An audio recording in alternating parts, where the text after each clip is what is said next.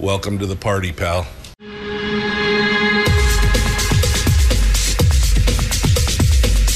The Michael Dukes Show. The greed and the entitlement is astounding to me.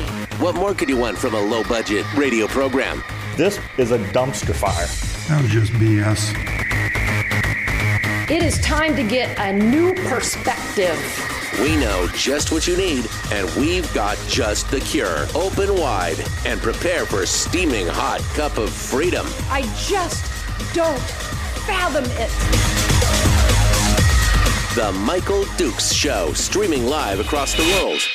Yep, live across the world on the internet at michaeldukeshow.com and live around the state of Alaska on this, your favorite radio station and or FM translator. Good morning and welcome to it. It is the Michael Dukes Show, and we are diving into it with our Tuesday edition, which you know means the weekly top three, which is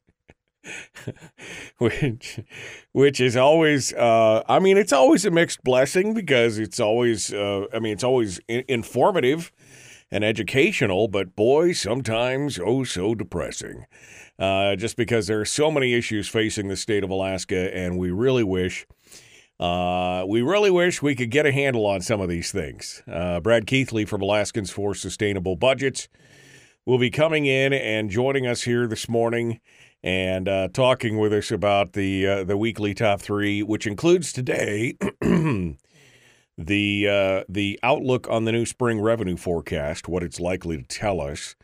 We'll also talk, of course, about Willow, the new Willow decision, which has come out yesterday. And, of course, it's a bit of a mixed bag. It's a double-edged sword. The day before the Willow decision was finalized, the Biden administration came out and shut down 13 million acres of land in NPRA and also and put some heavy restrictions on it, and then also completely cut out almost 3 million acres of what I think probably is highly viable stuff on the Beaufort Sea. So kind of a mixed bag there. And then also a discussion that we're going to finalize up with the discussion about the working age population in the state of Alaska and how it's on the decline. We tried to get into this the other day, but we ran out of time. It's an interesting look. Some of the highlights include the fact that Alaska has had 10 consecutive years of more people leaving the state than moving into it. And that's the longest stretch of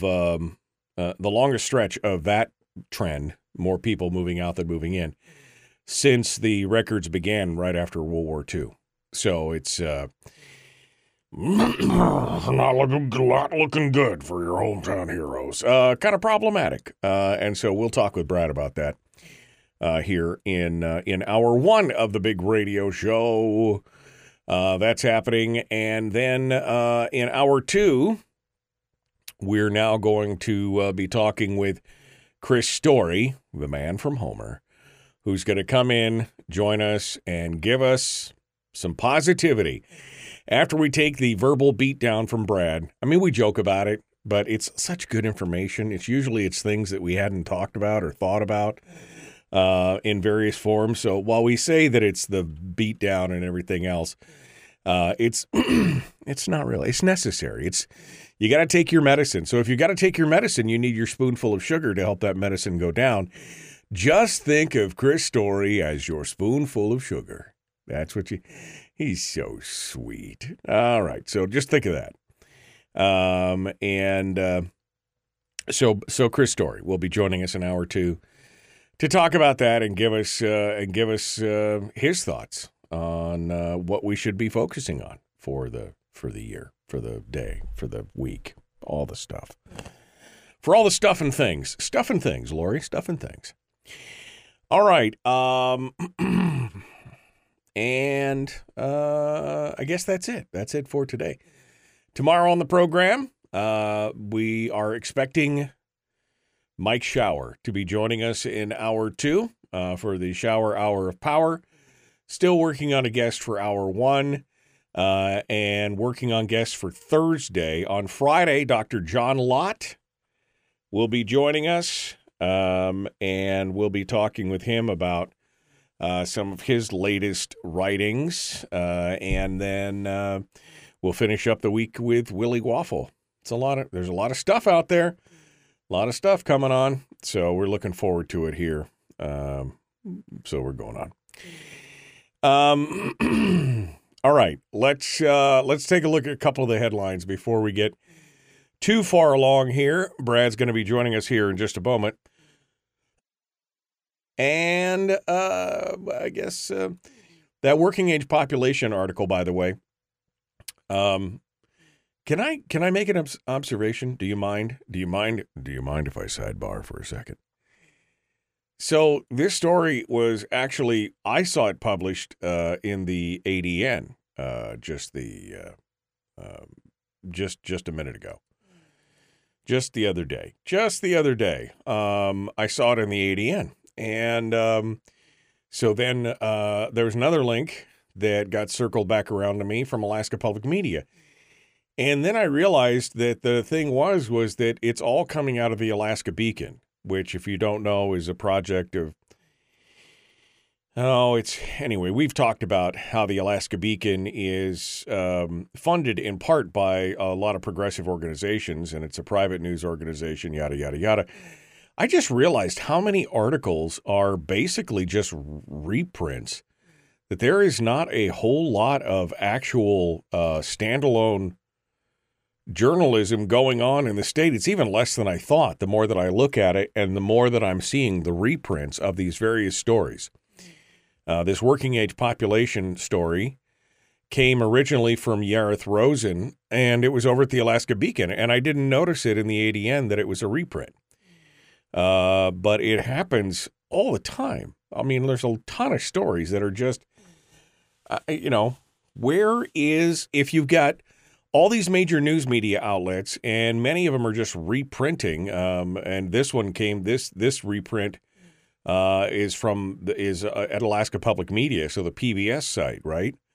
So I guess what happened? Where's all the independent journalists working for all these organizations, Where's Jimmy Olsen in the newsroom with the Great White Chief, right? I mean, where's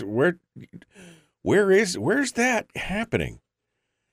Is it just that we're just happy to reprint things as we see fit these days? We're just happy to just be a clearinghouse for all these reprints of stories that we find, and that's what the newspaper has become? I mean, I don't know. It struck me this morning when I saw this story, and I'm like, wait, this is exactly the same story, exactly the same photo, exactly the same. And then I realized it says up here at the very top underneath in tiny print that it's a reprint from the Alaska Beacon. And the ADN story says the same thing. Anyway, I'm just wondering, I mean, what does that mean? If it all boils down to there's one outfit writing stories and everybody else is just essentially reprinting those stories, that I guess that becomes problematic. That's what I'm saying. I guess that becomes problematic in the long run. All right. So the Alaska Senate has now advanced the school BSA funding bill. The Senate Education Committee yesterday advanced the bill to increase the state funds for public schools, and that would include that would increase the base student allocation to $1,000 in the coming fiscal year, which translates to about $257 million.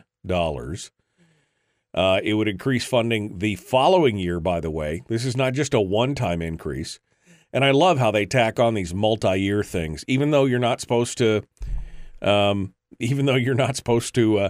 bind one legislator over to another, yada, yada, yada, that the bill would increase funding by an additional $348 the following year. So it'd go from a $1,000 increase to a $1,348 increase, which will cost another $89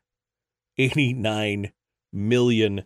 So now we're up to to over a third of $1 billion in education increase in 24 months. The measure would also create new reporting requirements for the school districts, which Tobin said would make the bill more palatable to Dunleavy and conservatives who've pushed for increased accountability measures, because they certainly wouldn't push for it. It's only Dunleavy and the conservatives that are pushing for increased accountability measures, because they don't need them. They're just fine. They're just like, give them the money, whatever it takes. Accountability, that's for suckers. Meanwhile, the House Education Committee held their initial hearings on the two separate bills that have been proposed by the governor. One is the parental rights measure, which we talked about with the educational thing, the opt-in, the also provide and the notification, the opt-in, the utilization of bathrooms and locker rooms, and then there's the second bill, which would provide annual pay bonuses for teachers. Well, of course, most of the pro-government spend crowd was all about openness to the governor's teachers bill, the bonus bill, which would offer them those pay boosts.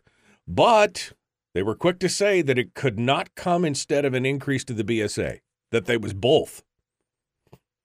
It's not an alternative. It's either or.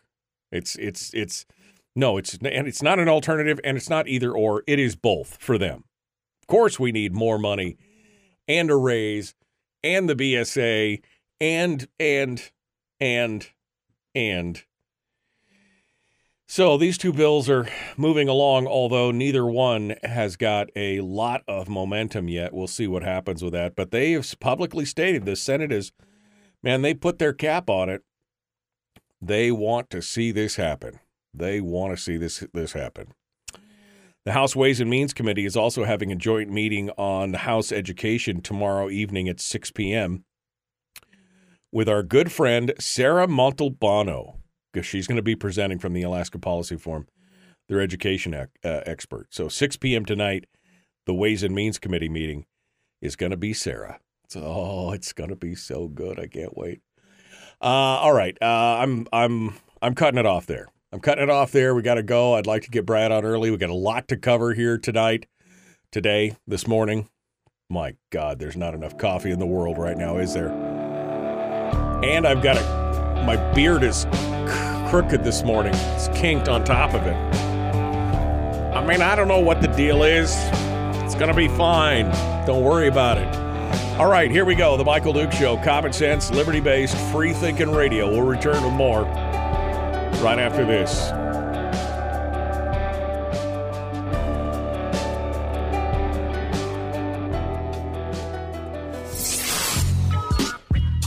What is that? Common sense. Regularly heard on American radio. Michael Duke Show. Radio. Not enough coffee in the world to make this whole thing work this morning. I mean, I just could not get I knew I was going to take my wife's curling iron at one point. I couldn't get the damn thing. Anyway, some days it's just not worth getting out of bed. Know what I mean? All right, let's go over here and see what Brad. Well, we knew what Brad did. Brad just shaved his down to just where it's got just enough that it doesn't get in the way. You know, he still gets that handsome look, and it doesn't get in the way of having to brush it down. Hello, Mr. Keithley. How are you, my friend? How are things going? Good evening, Mr. Dukes. Oh, good man, morning. Good know. Afternoon. Where are we? I mean, I've been up for like almost 2 hours, and my brain is just not, I don't know. It's just proof positive that apparently old age and cynicism is the only thing that I still have any surplus in this morning. All right, so you all ready to dive into this and to get involved? Any thoughts? Any thoughts on on this continuing back and forth between between Dunleavy's or between the House and the Senate on this education thing? I mean, don't you love it? Oh, we'd love to have the governor's thing, but but on top of the BSA increase. No, nothing else. It can't be either or. Don't you just love that? Yeah, well, we're going to talk about some stuff that's going to be in the spring revenue forecast coming out this week that'll make that even more humorous. That they're talking about, piling spending on top of spending. It's we don't the spring revenue forecast. It's not me. It's the things I talk about. I guess the spring revenue forecast is not going to be time for celebration, and it'll put a frame on these additional spending proposals that is not going to be complimentary. How about that? Not going to be complimentary. That's a nice way of saying the poo parade has arrived. That's what you're saying right there. Yeah, it's a good thing we wore the brown pants today because it's going to be bad. This back and forth is just. I mean, I just sit here and sort of chuckle. Really, where are you going to get the money? I mean, they're debating about how much they're going to tax middle and lower income Alaska families, how much they're going to take out of the PFD. It's piling on top of piling on top of piling on. Well, I love the fact that they're going to do it's $1,000 this year, but then another $348 next year, so another $89 million. But don't you dare bind us over from another legislature; it'll be fine, kind of thing. And it's just. Like you said, where does all the money come from? This is the same problem we're seeing at the federal government level now, too, right? And now the bank failures and everything else, and they're like, oh, we'll bail everybody out. Don't worry about it. Too big to fail, too big to jail. It's all fine and dandy.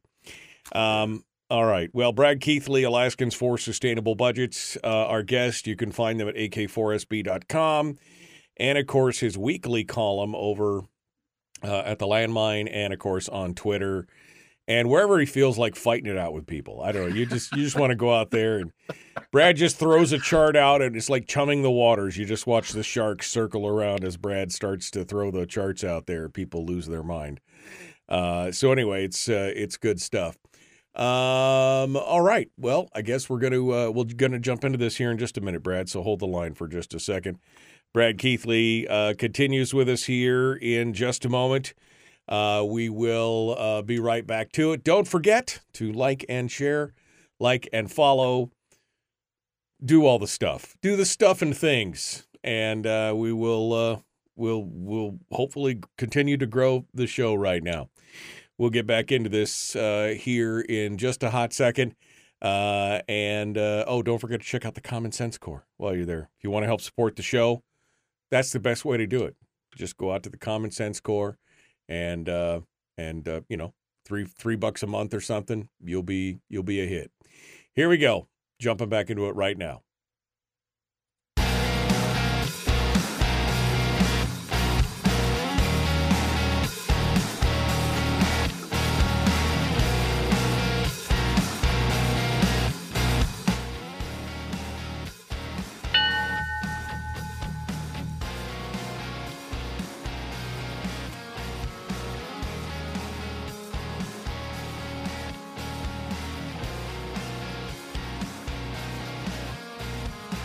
Okay.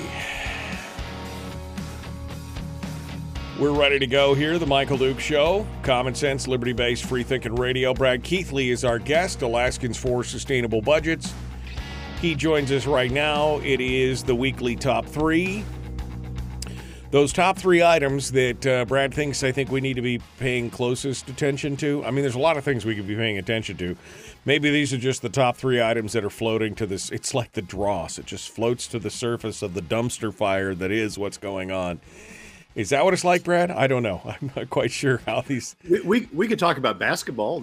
I know. We're starting the tournament. We can spend the entire time talking about basketball. I know exactly. Which that's the one with the small, little, tiny ball with the rackets, right? That's what basketball is. I know nothing about sports. Nothing about sports at all. All right, Brad Keithley. We're going to start things off here and kind of kick things around. And the first thing that we need to talk about is the upcoming spring revenue forecast, which you are saying has definitely got some eye-opening things that are going to be coming through, right? That's the bottom line here. Give us the intel on number one here.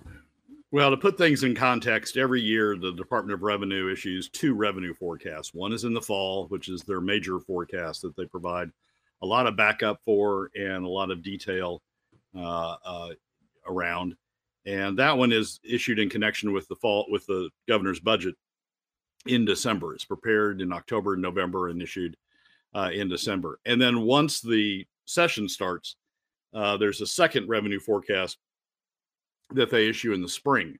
That is an update, intended as an update to the fall forecast. Doesn't have as much detail, but really sort of updates on the oil trends and other trends that are going on inside revenue since the start of the session.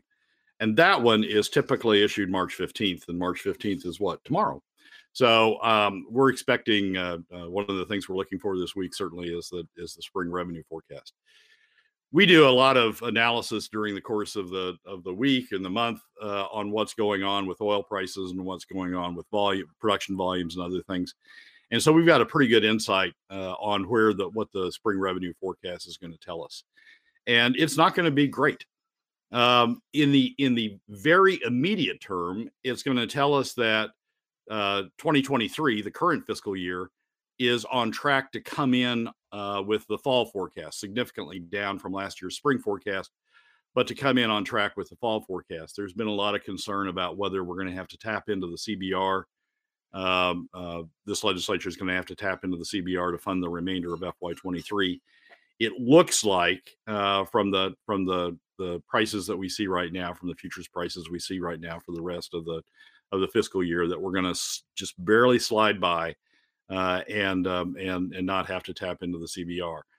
But FY24 and beyond are looking materially worse than they did in the fall revenue forecast. The fall revenue forecast projected for FY24, the fiscal year that begins this coming July 1, projected $81 a barrel. The current futures prices are telling us it's going to be more in the range of $75 a barrel. The year after that, FY25, the fall revenue forecast projected $77 a barrel. The current futures prices are telling us $71 a barrel.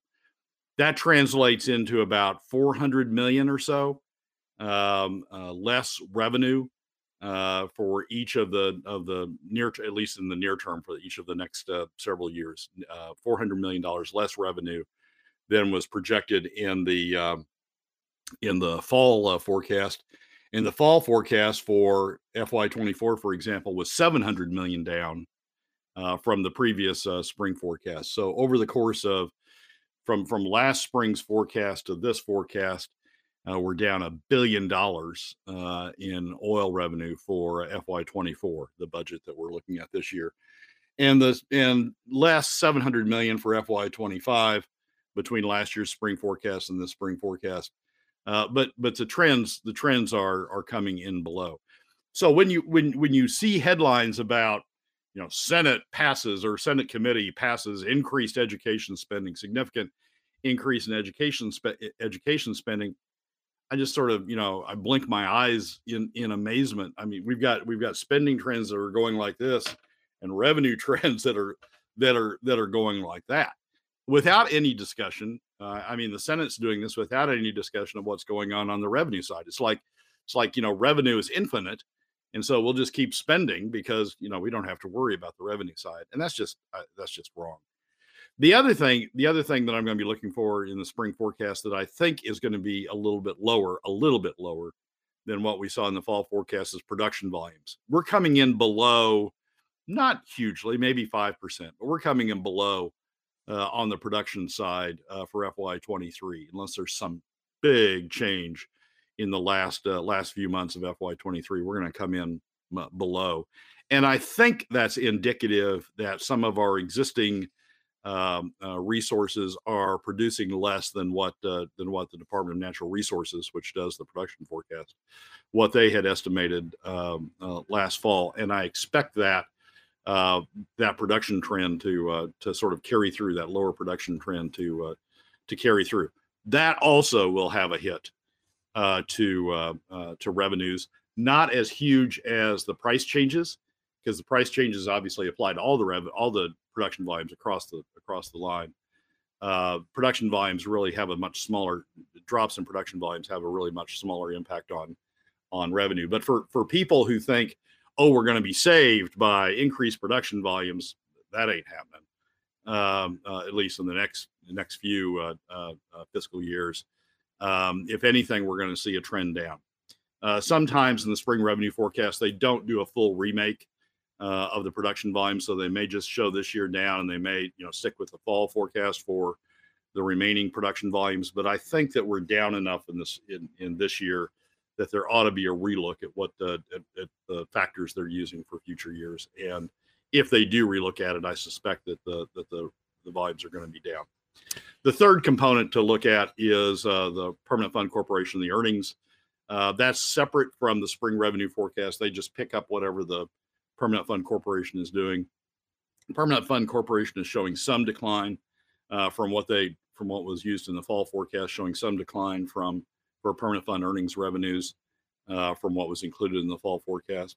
And so that'll have a downward impact also. So net, the spring revenue forecast is it's not me. The spring revenue forecast is going to be somewhat depressing for those who are concerned about how we're going to fund not only this increased spending, but how we're going to fund the base spending, the spending that is continuing on from year to year.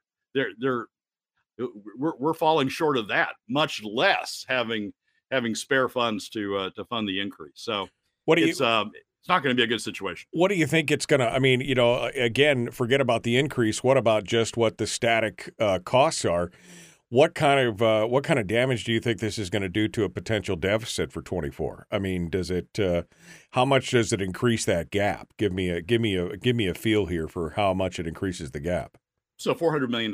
So the projection last spring for FY24 revenues was $4.1 billion. The projection last fall was $3.4 billion, $700 million down from that. What I think we're going to see, the projection for FY24 that comes in now is about $3 billion on traditional revenues. So the oil and other existing fees and taxes. So we're going to be about $1.1 billion down. That's about a quarter. We're going to be about 25% down from last spring, about $400 million down from last fall of what the projections were.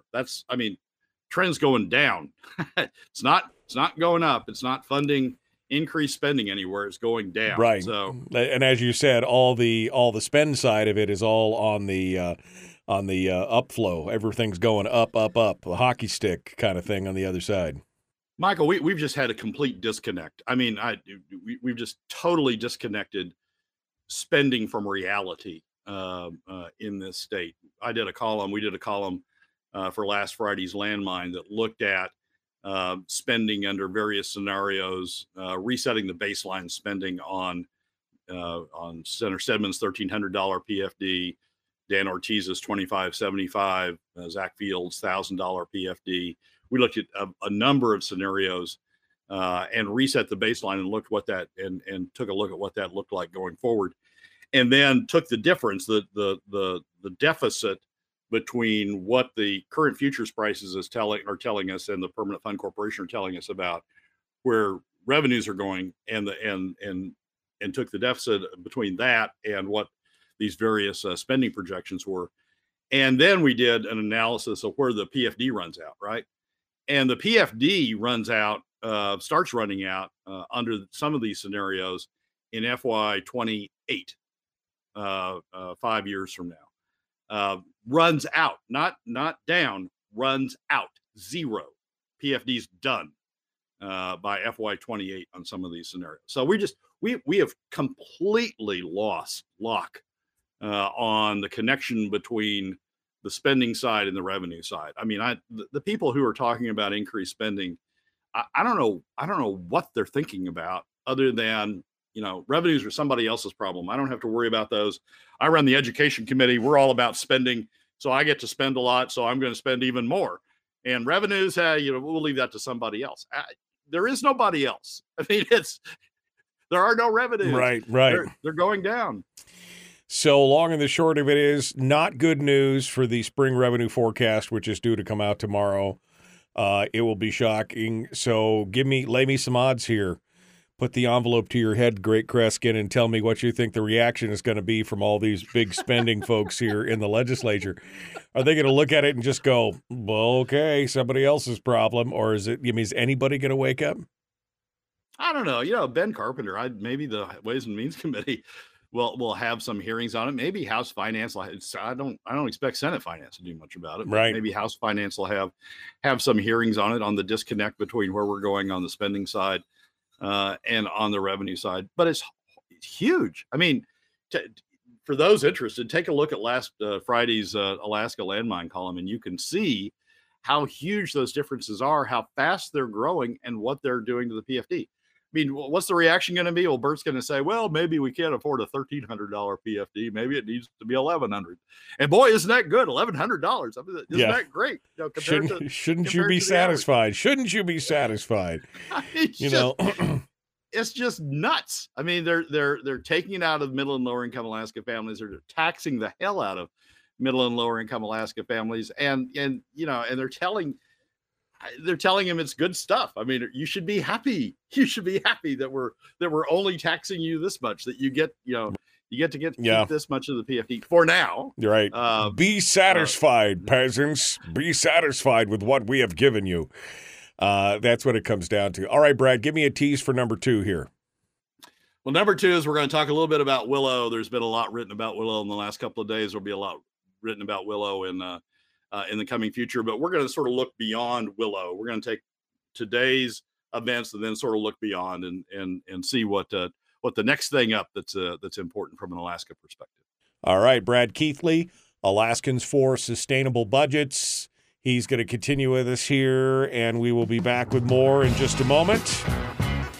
The weekly top 3 continues on your home for common sense, liberty-based, free-thinking radio, The Michael Duke Show. We're back with more right after this.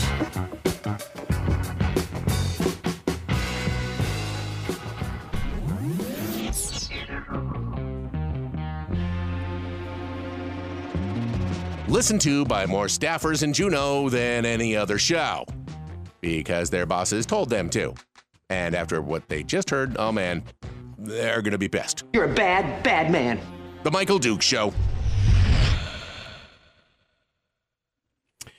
Brad Keithley, our guest here on the program as we continue forward.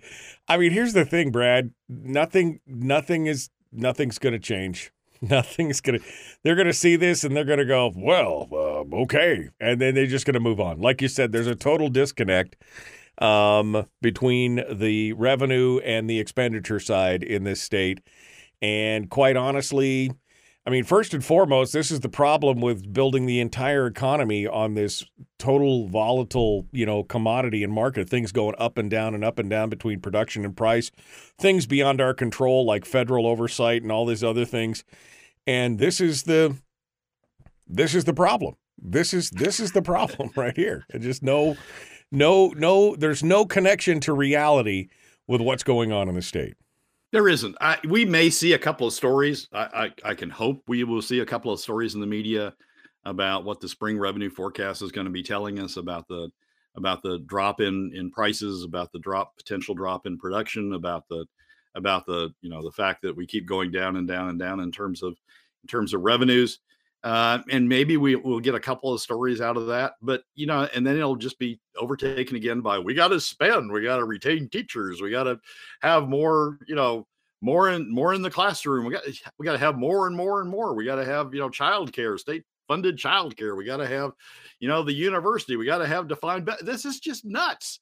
This is just nuts. We don't have the revenue to support it. The only way we have the revenue to support it is by taking money out of the hands of middle and lower income Alaska families, disproportionately taxing them. That's the only way that we're making it through. And we run out of that. Look at last Friday's column, and you'll see we run out of that rapidly, the direction we're going. And it's just, Kathy Giesel could care less about that. Bert Stedman, I think, could care less about that. I don't know about Bryce and about Neil over in House Finance. I haven't seen, much evidence of what they're talking about and much concern about it in House Finance. Ben's concerned about it in Ways and Means, but there's only so much, that you can get across in Ways and Means, and the media is barely covering Ways and Means. So it's just nuts, Michael. I mean, right. We're going to look back on this and just like we're sitting here now, looking back on the last decade and saying it was just nuts to drain every year to say we're going to solve it. We're going to solve it next year. We're going to solve the spending problem next year. And we're going to just drain savings a little bit more until it's gone. We're going to look back on this, from the end of this decade and say, what the hell were we doing? What the hell were, our leaders thinking during this entire period when they kept spending and piling on more spending and piling on more spending? Just nuts. Again, this is that whole attitude of, well, who cares? The money is always there. I mean, I think Jeffrey says, I can't be out of money. I still have checks. And then Tony says, well, the Alaska legislature, I can't be out of money. I still have my credit cards. What are checks? I mean, that's the thing. They have it's just like, it don't matter. We'll spend it. We got money somewhere. We'll find it. You figure it out. Here's the thing. They don't have the money. It's middle and lower income Alaska families. It's the inheritance. It's the heritage. Oh, come on, Brad. That's set up for middle and lower income Alaska families. But that's not your money. That's still their money. That's still their money, right? Because Bill Walker said it's still your money. Bill Walker said, well, this is revenue. This is state revenue. This is not the I know what they said, and I know what they said that they should have first call, and I know that that's the people. But no, that's government revenue. So again, they'll suck up all the available revenue in the room, and then I guarantee you, in 2028, if the world hasn't tilted off its axis and fallen into the sun by 2028, that we'll be having this conversation again, and now it will be they've sucked up every available dollar, and now they'll be coming back to you saying, well, you Alaskans, you really should pay your fair share. You're not paying your fair share. No other state you're the only state that doesn't have some form of tax. So you should really pay, they'll shame you. They'll look you in the eye and say, you really should pay your fair share for state government. And Michael, what they're going to start in on is they're going to start in on sales taxes, which are the most regressive form of tax, other than PFD cuts, which are the most regressive form of tax in the nation.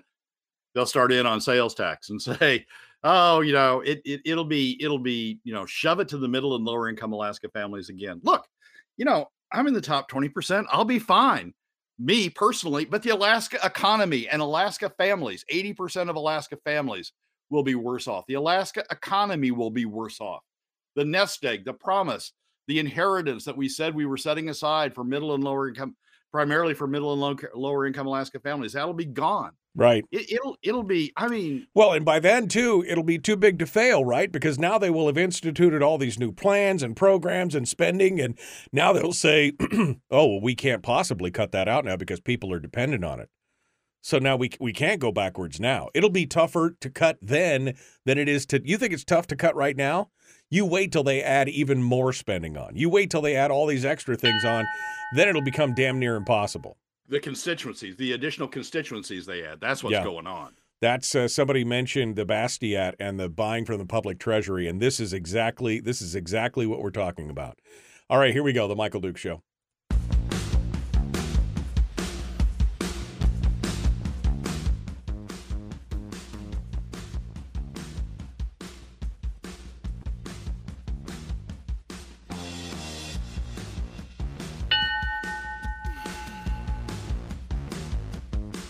I always forget to push the button twice. All right. Brad Keithley, Alaskans for Sustainable Budgets, number 2 of the weekly top 3. Brad should really tell us how he feels. I mean, we got him all worked up during the commercial break. And now we've got Willow, right, which is going to save us all. Willow's going to... Oh, maybe not. Willow. I mean, it's been greenlit, right, but it's the two-edged sword. So they give Willow on 3 different areas instead of the 5 or 7 that they originally had talked about. And on top of that, they carved out, 16 million acres out of NPRA. 3 million's completely off limits. Some areas that are pretty viable, completely off limits, and severe restrictions on another 13 million acres to try and appease all the green weenies out there. And, of course, it doesn't really matter because not a lot of that money comes to Alaska anyway. But this could be the last great oil development in Alaska. I mean, if the ESG folks get their way, et cetera, what do you say? What's coming up with Willow? What are the ramifications? So Willow's important. Willow's important, as we've talked about on the show before. It's important from a contractor standpoint, from an employment standpoint. We'll talk a little bit about that more in the third segment, but it's employment. It's important from an economy standpoint because it will employ a lot of people. It will have a lot of contracts. There'll be a lot of activity up there, and it'll be good from the standpoint of a construction project that will generate a lot of benefit for the state's economy. Not it won't generate much revenue for government. In fact, for the first few years, it takes money away from government because of the way our tax code works. But it will generate a lot of activity for the economy. The restrictions that Biden put on NPRA and on the ocean are concerning, but not really. I mean, we sort of bounce back and forth. We have a Republican administration, or we have a Democrat administration. They put a bunch of restrictions on. We have a Republican administration. They take the restrictions off. We have a Democrat administration. They put the restrictions back on. I'm not going to worry too much about the restrictions that are put on the remainder of NPRA. I've seen that before. But that does have an effect on the investment side of things, right? Because then the companies are like, well, it's open right now, but what happens in 36 months when the White House changes? I mean, it really throws up some uncertainty there, right? It does have an effect, the wiffle ball back and forth. It does have an effect, Michael, and I don't mean to belittle that, but we're doing Willow, and Willow's an NPRA. And so great, when you find a good project and you find a good basis for the project, and you can keep the pads small, there is a justification for going forward. Now, we may not be doing much more exploration out of NPRA. We've done some. There are some finds out there. Maybe people will want to develop them, and maybe we'll have to wait for a Republican administration to push those along. But that's not where the storyline is on what's important to Alaska. Because even if those are developed, it's another Willow. It's another federal lands. It's another case where the royalty is split between the federal government and the communities, the affected communities. It doesn't go to the state. And it's another situation in which actually our revenue. It's another situation in which actually our revenue would go down for a while because of the way that the oil taxes work. They would take the construction costs as a credit against the production tax.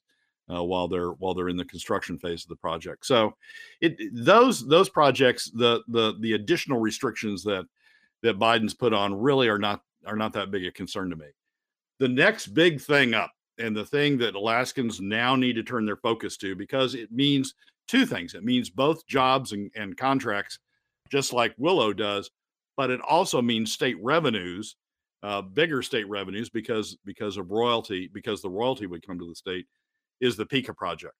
And we hope that Willow's not the last great project. It may turn out to be the last great project on federal lands, but Pikka is a big, important project now on state lands. And we need to turn our attention to supporting Pikka as much effort as went into supporting Willow and ConocoPhillips and the contractors and everybody else who think they're going to make a lot of money off Willow. We now need to turn the same attention to Pikka and be as supportive as Pikka. Pikka has the benefit that it's on state lands instead of federal lands, so it doesn't need as many federal permits as Willow does. Doesn't need as many environmental approvals and as many permits from the federal government as Willow does. But it's going to need some. And we need to be as supportive of the Pikka project now, Oil Search's, Santos's Pikka project, as we ever were of the Willow project, because that Pikka is going to make a difference. It's going to move the needle in terms of state revenues going forward. And that's the one that really, now that Willow's done, now that everybody's said their great things about Willow and passed their resolutions and gone to DC and done all their lobbying. Now the attention needs to turn to Pikka, and it needs to be as supportive of Pikka as it ever was of Willow. What do you think of now I saw some commentary, I think it was yesterday, that said, well, Willow's been passed now, but Now the litigation phase opens up, right? Now it's going to be, I mean, there's still no guarantee that this thing starts this year, next year. I mean, we could be stuck in all these things for the future because there's no end to the environmental side of this, the ESG side. They're going to be pushing hard on this. They are. Conoco said a good thing. Conoco said that they're going to go ahead and start the gravel work immediately this season with the environmental approvals from the administration, from the Biden administration, and that's a good sign. They didn't say anything about holding it up, waiting on litigation. There will be litigation, but one thing about Democrats do some things better than Republicans. One thing Democrats do is they do approvals better than Republicans. They tend to dot the I's and cross the T's better than Republicans do. One of the problems with Willow was it was done during the Trump administration, not good, bad, or indifferent, but they sort of rocketed to the end, approved, without really dotting the I's and crossing the T's as they went through the process. Democrats are much better. Democratic administrations are much better about dotting I's and crossing T's. So I have a much better feeling about this approval process and its ability to withstand litigation than one should have had with the Trump administration's approval. And I think Conoco is signaling the same thing. I think Conoco is signaling that with their discussion of going forward with the gravel work, I think they're signaling that they have a much better feeling about the potential for approval than they did during the Trump administration. We'll see. I mean, the environmental groups will go into court quickly. They'll try to get an injunction against it. They'll try to scream bloody murder that the administration didn't do a good job on the environmental review, didn't adequately consider this, that, or the other thing. We'll see how the courts treat that. But I think we've seen a much better process, a much better dotting of I's and crossing of T's this time. And let's for a second just talk about, you and I have talked about this in the past, what Willow really means for the state. Again, this is more about an economic boom on the job side, on the construction side. It's a short-lived boom in that regard, for the buildup and everything else. But overall, I mean, we're talking about, $3-4 billion, but that's over the course of years, right? This is not just like we're going to immediately see $500 million a year going into the kitty every year. This is a smaller gain over a much longer term. Actually, we see revenues go down for a while because during the construction phase, as I mentioned, the way our tax code works, the oil companies get to expense construction costs regardless. I mean, as long as it's within lands that are subject to production tax, they get to expense the production costs against the tax. So we'll see revenues go down for a while from where they otherwise would have been. We'll see revenues go down for a while as Conoco takes the expenses of constructing Willow as an offset to their tax obligation. It'll come back once Willow gets into production, and once we get through the tax holiday for new production, it'll come back. But that's outside the 10-year period before we see that coming back. So it's a long way off. It's not a lot of dollars because the royalty dollars all go to the feds, or all distributed by the feds. It's a long time off before we see any revenues to the state. PICA, on the other hand, PICA does go through the same thing of a reduction in production tax, but Santos isn't paying much production tax, so it's really not a reduction from what we've seen from the revenues that we've seen, or revenues we will be seeing. There is the tax holiday once they get production up and running, but that's only for a period of time, and we get the royalties during the entire time it's producing. There's not a holiday on royalties. The royalties begin immediately. Right. So PICA is a much, much, much more significant It's a much more significant revenue source for the state than Willow will ever be. So Willow, again, just to break it down like I'm 5 here because we're coming up to the end. But basically Willow, short-term gain in the economy, construction, employment, things like that. But long tail outside the 10-year window before we actually start to see revenues from it. PICA is the immediacy, and where is PICA in the process here? We got about 2 minutes here. PICA, I think they're now projecting a 2025 2025 or 2026 startup, if I recall correctly. It's coming in phases. The first phase is 80,000 barrels a day, maybe my memory's off a little bit on that, but it's a fairly near-term startup. It's a fairly significant volume in the near term. You can see the bump in the production forecast. You can see that bump like in 26 or 27, if I recall correctly. So it's coming. It's going to come on faster than Willow does. And as I say, because of the royalty side, tax side will be delayed, but because the royalty side, we'll see a bump in revenues much more quickly. And approvals are all good. I mean, we're still working through any of those processes. I mean, again, the federal government could be involved in the FERC and I mean everything else. So what? No, there's not. I mean, not FERC on that because it's not transported. So, but I mean, what are the roadblocks that we have on it? Well, we got a few roadblocks. We got a few federal approvals yet, but they're not major. They shouldn't be.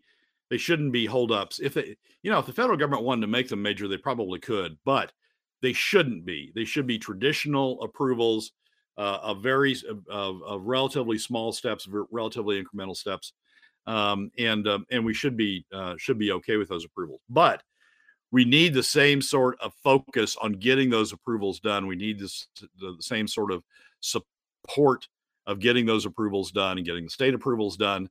And getting the process done as the same sort of focus on that as we've had on Willow. Much more important from a state revenue standpoint. And as we talked about in the first segment, we need a focus on the state revenue standpoint, much more important from a state revenue standpoint than Willow will ever be. And certainly much more important from a state revenue standpoint in the near term than Willow will be. I really want to go. Do you have time to stick with us? I mean, I know you're busy, but do you have time to stick with us in the next segment to go over number 3? Sure. So can you give us a quick 30-second tease on number 3 here? So number 3 is this recent report from Department of Labor, Alaska Department of Labor, about analyzing Alaska's working age population and the decline in the working age population since 2013. There's a connection there that isn't made in any of these articles, but I think is probably the determinative connection. And we need to talk about what really does drive Alaska's working age population, because a lot of people are attributing it to not enough spending on education, not enough spending on the university, right? Not enough spending on childcare. I don't think that's it. All right. And we need to talk about the reasons. Brad Keithley, Alaskans for Sustainable Budget, continues with us. Hour 2, dead ahead. Sorry, I mean, this is just, I didn't mean to stretch this out too much, but I mean, I think this is important. Between the first number 1 and number 2, those two things are really, again, codependent on each other, especially for the long term with PICA and everything else and those revenues. But again, if we don't fix all the problems that are in number 1, which is this complete disconnect, this complete lack of empathy for where does the money come from, we could have 3 PICAs on the horizon, and it wouldn't matter, because at this point, they would consume everything in the room. They're like locusts at this point. It is. I mean, part of what's going on here, I mean, remember last year, FY23, we can't possibly spend any more than we spend in FY23. We funded all these capital projects. We made good on all these past obligations, all this one-time spending. We can't possibly spend any more than we spent in FY23. Well, Bert Stedman's $1,300 PFD, Dan Ortiz's $2,575 PFD, and Zach Field's $1,000 PFD, they do spend more. When you calculate what the amount that's shifted to revenue out of the permanent fund earnings, when you calculate what's needed for those PFDs, and then you calculate the remainder that's shifted over to revenue, they're spending more. In those 3 scenarios, the $1,300 PFD, the $1,000 PFD, and $2,575, they're spending more than we spent last year. And you read the press. I know that the Republican side of the House is trying to, sound the alarm for what's going on here, but there's nothing in the press about we're way the hell way the hell beyond where we were in 23. No, it's the complicity of the news media at this point basically just taking the talking points from the powers that be and just saying, oh, look at all the great things that are going on and look at what's happening. How could you, House Republicans, stand in the way of such greatness, such great ideas as this and thing? Don't you care about the children and everything else? I mean, even the snickering about, oh, well, you want an accountability component in this? I mean, come on, nobody needs an accountability component. We haven't taken care of the children, don't you know? I mean, there is no other side of the argument in any of the reporting on this in the state of, it's like I was talking about earlier. It's all coming out of, it looks like now, it's now all coming out of one news source, and everybody's just reprinting the same news stories over and over. It's crazy. There is no accurate thought or analysis on this kind of stuff. We're going to have a test. We're going to have a test when the spring revenue forecast comes out tomorrow. If it's on track, on schedule, we're going to have a test about how the legislature treats the spring revenue forecast and how the media treats the spring revenue forecast. If I were in the legislature, and everybody knows I never will be because I would never be elected, but if I were in the state legislature, I would hold hearings on the state's revenue situation using the spring revenue forecast as a trigger. And show those graphs, show those lines with revenue going down, show those graphs with deficits growing exponentially at various spending levels, and have 2 or 3 days of hearings just focused on revenue and on the deficit picture that revenue is creating, and see if the media picks up on that. That's what it's going to take to identify and to make people realize the challenge that we've got from a revenue standpoint. Donna says Brad's latest piece shows something important, that cutting the dividend does not contribute to budget balance. When the PFD money gets spent by the government spend grows faster than any revenue. Again, the one thing we've been talking about with people like Rob Myers and stuff is that disconnect between the private and the public economy. When they have access to all that money, well, I don't care what's going on in the private economy, right? I got all the money in the world, and when that permanent fund hits $100 billion, we'll have all the money we need and piss on the private economy. It doesn't matter. They've outspent that. I mean, the $100 billion people, assuming a 5% or take, that's $5 billion. That's what they've said is nirvana for revenue, right? We're beyond that. I mean, if you look at the spending numbers that we've got in last Friday's column, we're way the hell beyond that. Even the proposals that are less than the $1,300 or the $2,575 or the $1,000 PFD. We're way beyond that in 10 years. So it's not, we've lost total track of the relationship between revenues and spending and what our revenues are. I mean, it's like we become the federal government, right? The federal government, really doesn't pay much attention to revenues. They just keep spending and spending and spending. But they can finance it with debt, right? They can finance it by just issuing government bonds. We can't do that. We need to keep track of where revenues are, and have some tie between that and spending. And we just aren't. And the spending caps we've talked about. I mean, James Kaufman, good for him. Will Stapp, good for them for talking about a spending cap. But those aren't attached to revenues. Those are attached to something that sort of floats through the universe. GDP, your gross state product. Those aren't attached to revenue. So we have totally disconnected this government. We're in the process of totally disconnecting this government from spending and revenues. And, a lot of people say the government isn't like your personal bank. You can't make analogies of your family economics to government. Well, I can make one analogy. When I don't have any money in my checking account, when the credit cards are tapped out, I'm done.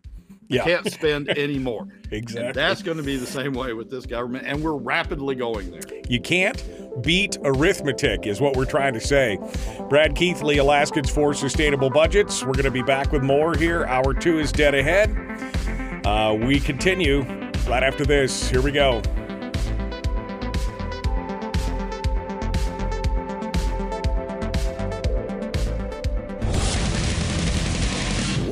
Buddy, put that thing back in its holster. We haven't gone anywhere. I don't understand. Check out the MichaelDukesShow.com for information on how to get access to the podcast. Welcome to the party, pal.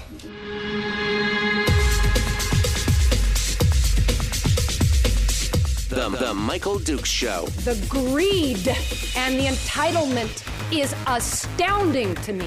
What more could you want from a low-budget radio program? This is a dumpster fire. That was just BS.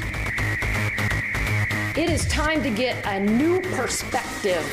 We know just what you need, and we've got just the cure. Open wide and prepare for a steaming hot cup of freedom. I just don't fathom it.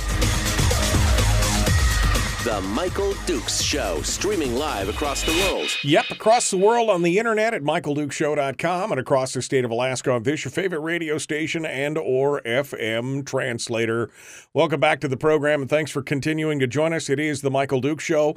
We finished up usually by this time with Brad Keithley from Alaskans for Sustainable Budgets with the weekly top three, but we went a little long last hour, and we still have the third item, which I really want to know about. The first topic that we had going on was the spring revenue forecast, which is not going to be good news, folks. It's supposed to come out tomorrow. It's not going to be good news. The second discussion was about the effects of Willow and how it does and does not really affect us in the long term and the short term, and how Pika is now waiting in the wings, and we should be focusing on that. And thirdly, we are going to be talking about this, the connection of the working age Alaskans, how that migratory effect is affecting us. There was an article that came out. It was in the ADN. It was in Alaska Public. It's from the Alaska Beacon originally, that talks about the fact that for 10 consecutive years, more people have been leaving the state than moving into it. And that includes the working age adults, which is a big number.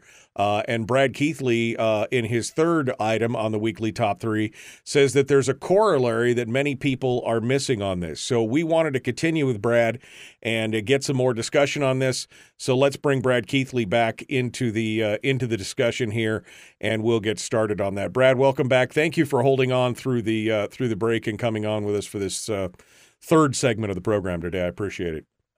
Michael, I made a big pot of coffee this morning, so I got enough to get me through one more segment. You got one more segment, man. I'm Imagine if you had to do 6 or 7 of these. I mean, come on. I don't wish that on my worst enemy. Oh, come on. It's not that bad. I know you filled in for me a few years ago. It's definitely. And I'm still recovering from it. It was educational, was it not? It was educational. It was. All right, Brad. So again, the first two topics are super important. People need to go back and listen to the podcast if they missed it, especially number one, where we continue to talk about this disconnect between revenue and expenditures, how the legislature just completely ignores that. And that leads to a lot of problems, including, I think, this third problem that you're talking about, which is the decline, the outflow, the exodus of working age Alaskans, which has been covered in a couple different articles with the new reports coming out from the Department of Labor. But you said there's something that all these articles are missing. There's a corollary that they're not seeing. So set us up for it and knock it down. So the setup is that the Department of Labor came out with an article about the decline in Alaska's workforce population since 2013. Big article, important article, big trend, important trend. And a lot of people are trying to make different things off of it. Those who want to increase government spending for K through 12, for childcare, for the university, for, you name it. They're all picking up on this statistic, and they're saying, oh, well, the reason for the decline is we haven't had an investment in K through 12. The reason for the decline is we haven't had an investment in childcare, state investment in childcare. The reason for the decline is because the universities have had problems. The Essentially, reason for the decline is we haven't spent enough government money. That's the reason for decline. Exactly, and goes on and on and on. But here's the thing people are missing. When was the last great investment rush on the North Slope? When did it end? 2013. What was it? Point Thompson. What was going on before then? Well, we had Kaparik, we had Alpine, we had Prudhoe with the satellites being built out. The last one in that string was Point Thompson. That came to big head, a lot of construction, a lot of activity, a lot of contracts, a lot of people up there in 2013. Some from out of state, but a lot of in-state contracts. And what happens when you have a big construction contract like that, a big oil field construction contract like that? Well, a lot of people have money. They spend it on restaurants. They spend it on small businesses. They spend it on, holidays. They spend it all over the state. A lot out of the state, but also a lot in the state. What have we not had since 2013? We haven't had big oil field construction projects. We've had sort of coming off the peaks. We've just sort of, ramped everything down. There was supposed to be more construction at Point Thompson as they ramped up the oil side. That never happened. And so we have Point Thompson sort of coming off the peak, Kapparik off the peak, Alpine off the peak, Point Thompson or Prudhoe off the peak. All of those fields are coming off the peak, and through the mid, if you look at the university, if you look at K through 12, they're all good until about 2016. But what's really going on from 2013 on is we haven't had oil field construction projects. And none of these articles have really made the connection. I mean, all of them, everybody just immediately wants to spin it their own way. K through 12's gotten bad, or university's gotten bad, or something else has gotten bad. But that's not what's really going on. What's really going on in terms of the workforce population is we've not had any big oil field construction projects. Now we're going to have Willow, hopefully, and Willow's going to start to ramp up. It's going to be slow at first, and then it's going to be, major construction. And I'm going to suggest that we're going to see the workforce, the working age population start to increase, not back to the peaks that we had, 2013 and prior, when we had all sorts of construction going on, oil field construction going on.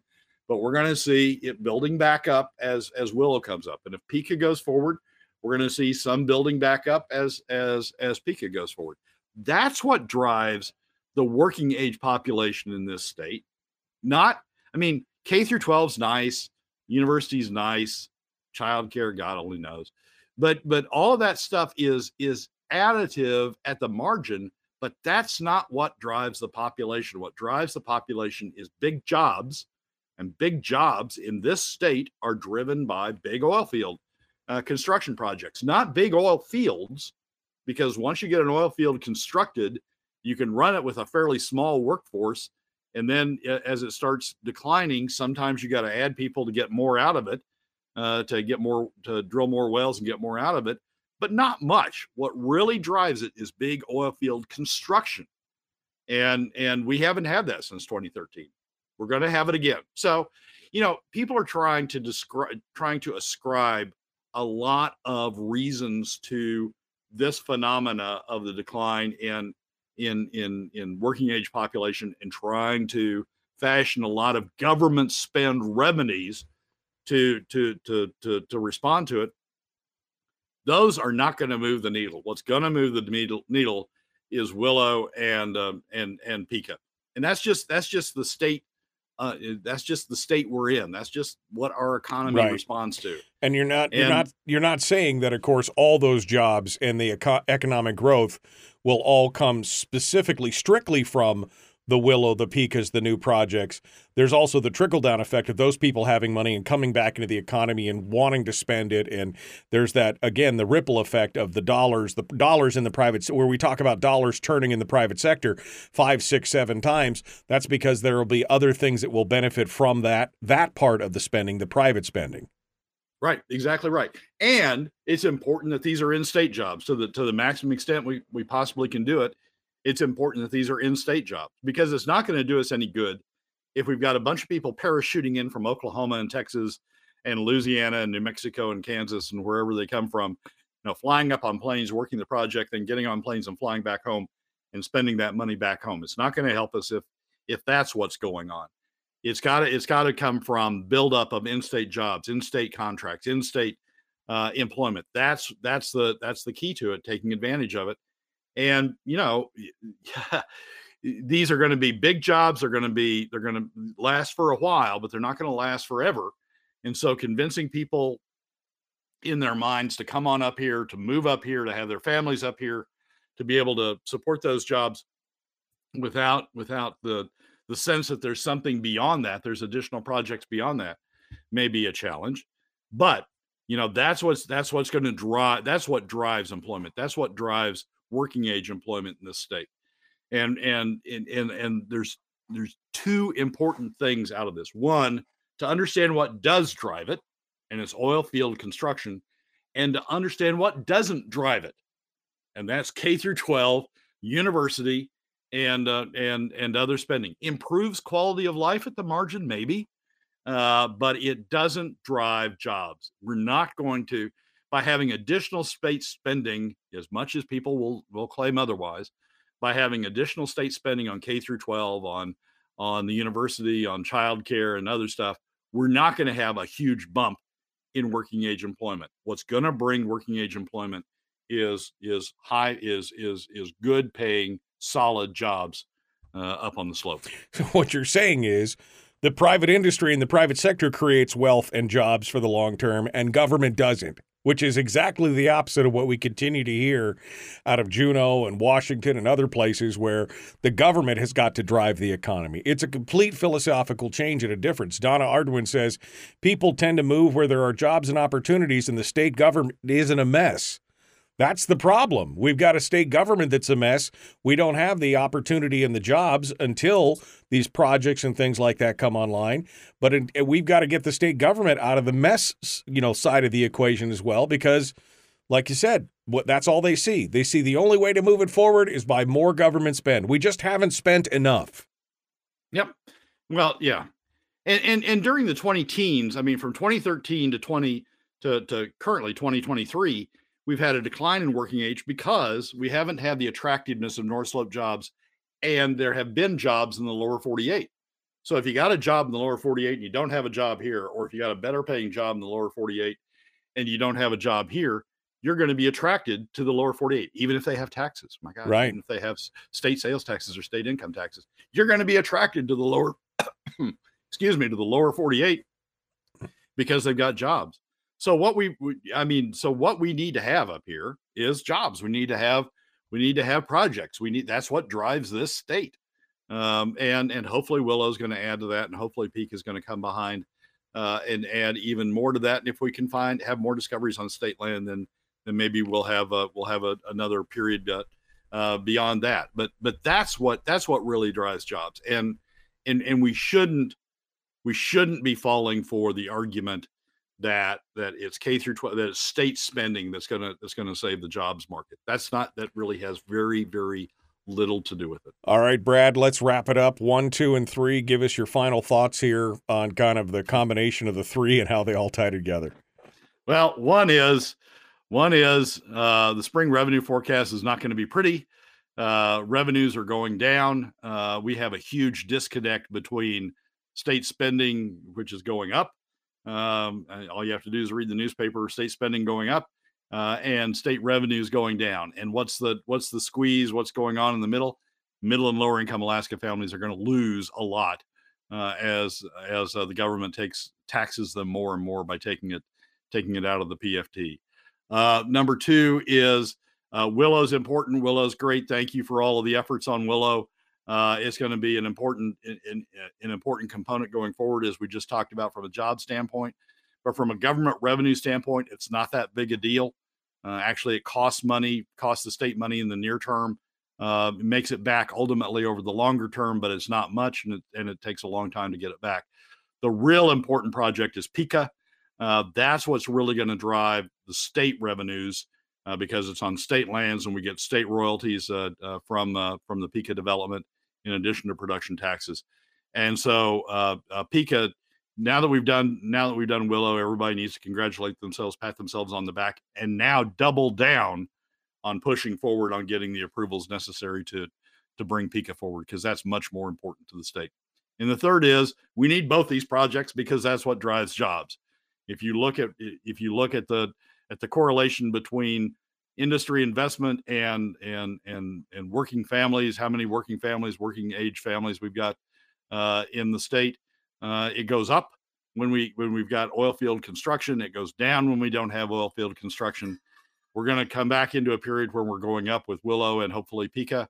That's a good thing, but we shouldn't tie this lag in working age construction to things like K through 12 and the university and childcare and other things. Those are marginal things that improve quality of life, but those are not things that will bring people up here in the types of volume that we need to replace the decline we've had in working age families. Brad Keithley, Alaskans for Sustainable Budgets. We appreciate you sticking along with us. Thank you for coming on board.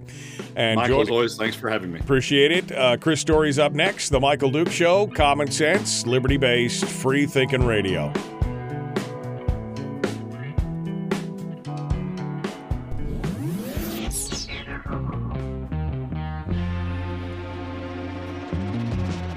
Running on 100% pure beard power. Oh, also some coffee. We dip our beard in coffee. Ha, nice beard. The Michael Duke Show. The problem is, Brad, we haven't spent enough government money. I mean, $16,000 for every man, woman, and child in the state, and we still haven't spent enough. We don't have it, Michael. We don't have the revenues. How much, if you're spending $16,000, for a household of four, if you're spending, $60,000+ on state government for a household of four, and what are they really seeing? If that's not enough, what is it? Is it $80,000? Is it $100,000 for a family of four? I mean, what is the magical number that you can't just, it's a zero-sum game. You can't just pour more money that you don't have into an empty bucket and expect it to fill up. It's got a hole in the bottom of it. You can't do it. Government is a net consumer. It's not a producer, and they just can't figure that out. Yeah, it's we're coming to the come to Jesus moment. I mean, we ran through savings in the 20 teens. We're now running through the PFD. We're now taxing the hell out of middle and lower income Alaska families by taking it out of the PFD through the 2020s. And we're going to run out of it here, not in the not too distant future. And what happens then? I mean, we've built up this huge state bureaucracy. We've got all these constituent groups that live off of the state bureaucracy, live off these state dollars. And we will run out of the dollars. So what happens then? I mean, we're heading. We had one fiscal cliff in the early 20 teens when we ran beyond our traditional revenues. Right. And it was like the Roadrunner, right? We ran off the cliff, and then we said, "Oh, we'll just use savings. I mean, we'll bolster it with savings." We told ourselves every year we're going to bring spending down, but it never happened. And we're going to make the Roadrunner okay by just bringing up savings. Then the Roadrunner runs off the cliff. Then we run out of savings in the late 20 teens. And the Roadrunner's running off the cliff again. Now we're going to tax middle and lower income Alaska families. Now we're going to take money that's promised them, inheritance that's promised them under state statute. We're just going to ignore the state statute. We're going to take that money and we're going to keep the Roadrunner going. And in fact, the Roadrunner is just going to keep going higher and higher and higher. And in the middle 2020s, to the late 2020s, we're going to run out of that. We're going to run out of the ability to tax middle and lower income Alaska families. We're going to take all their inheritance. We're going to take all the money that Hammond set aside to flow through to the benefit of middle and lower income Alaska families. We're going to take all of that. And then where's the Roadrunner going to go? And at that point, I truly think we're off the cliff. Right. Because there's just no place to go. But we build up all these constituencies in the meantime. Government dependency, right. All these education, all these college constituencies in the meantime. Yeah, the dependency state. We have become the dependency state where we've created our own problem. And eventually everybody will cry out in pain because we can't stop the spending. I mean, you think it's, like I said earlier, you think it's tough to stop state spending now. Wait till they consume all of the PFD. And then they start talking about people start clamoring for cuts. And then it'll be, well, we can't do that. People are dependent on it. You'll crash the economy. People will be unemployed. You can't do that. I could see the handwriting on the wall already. I could see it coming. It's gonna be painful. But you can't see it coming by reading the ADN or the Beacon or anything else. No. And you can't see it coming by listening to the most of the hearings that are going on in the legislature these days, particularly on the Senate side. Yeah, no, It's pie in the sky. It's in the Senate side. We've got to. It's our God-given responsibility to spend this money that we don't have to keep you protected and bolstered and everything else. And you should be, you little child, you should be happy with what we give you in the end. That's what it's all about. It's insane. It is insanity. All right. Well, Brad, hey, thanks for all the positivity. Appreciate that. Thanks for hitting us up. That's what Chris is for. That's why we're bringing Chris on, because, man, I am bleeding from every orifice right now. Just blood dripping from my eye right now, waiting to feel the pain. But thanks for bringing it out, Brad. I appreciate you coming on board and joining us. We'll see where it goes from here. We'll see where it goes. Thanks so much for coming on board and being part of it today. Thanks for having me, Michael. As always, great stuff. Brad Keithley, Alaskans for Sustainable Budgets. Let's get Chris Story on the line right now, and we will get him squared away, and we'll we got to go. Here we go. Getting Chris on the line. Phone's ringing. No, really, phone's ringing. Are you with me, Chris? All right, hold on a second. We're going to have to call Chris here in just a second. Here we go, The Michael Duke Show.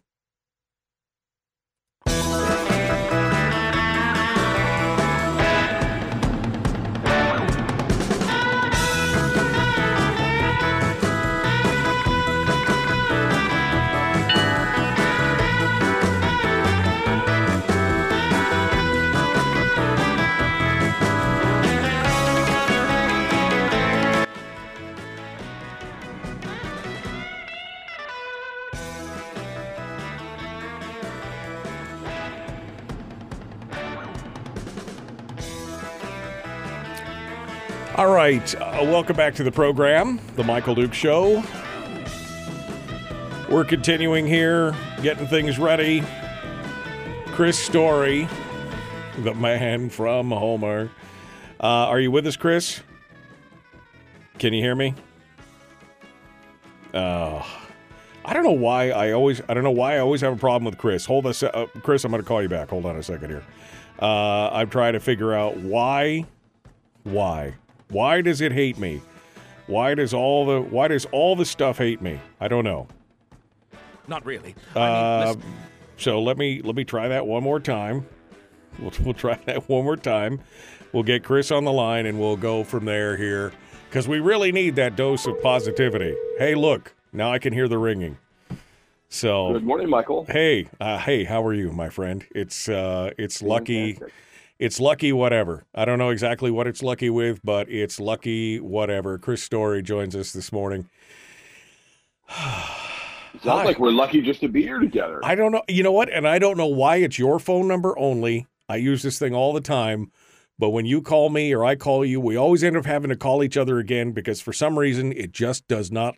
It's the negativity of the world, Chris. It's fighting back. It's working against you. It's them. It's them. It's the them. They. It's the they out there. Whoa! I know. You crossed the line right there. Pal. I know. I know they, and you're no they. Yeah, you sir are no they. All right. Well, Chris Story, sir, joins us this morning. God, I know it's almost gone from bad to worse. It was like, that was ugly, wasn't it? All right. So today we're going to dive into it here. We're running a little late, but we're going to get into it. You got a good topic for us today, which is one lucky slave. I don't know exactly what that means, but that's a little scary. Go ahead and hit us with your positivity today, Chris. What's going on? Well, thank you. Thank you for handing me the torch there, Michael.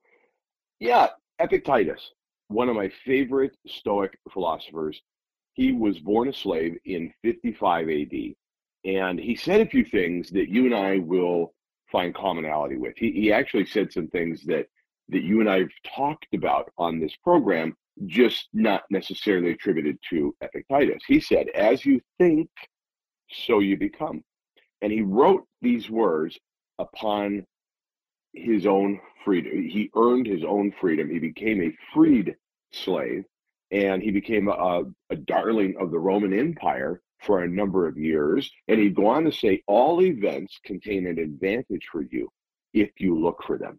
So every event in your life, he said, has some advantage, be it a negative event or some circumstance that's horrific and out of your control, has some advantage for you if only you'll look for it.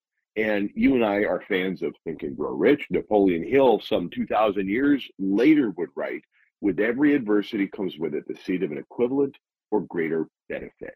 They're saying the same thing, a couple thousand years apart.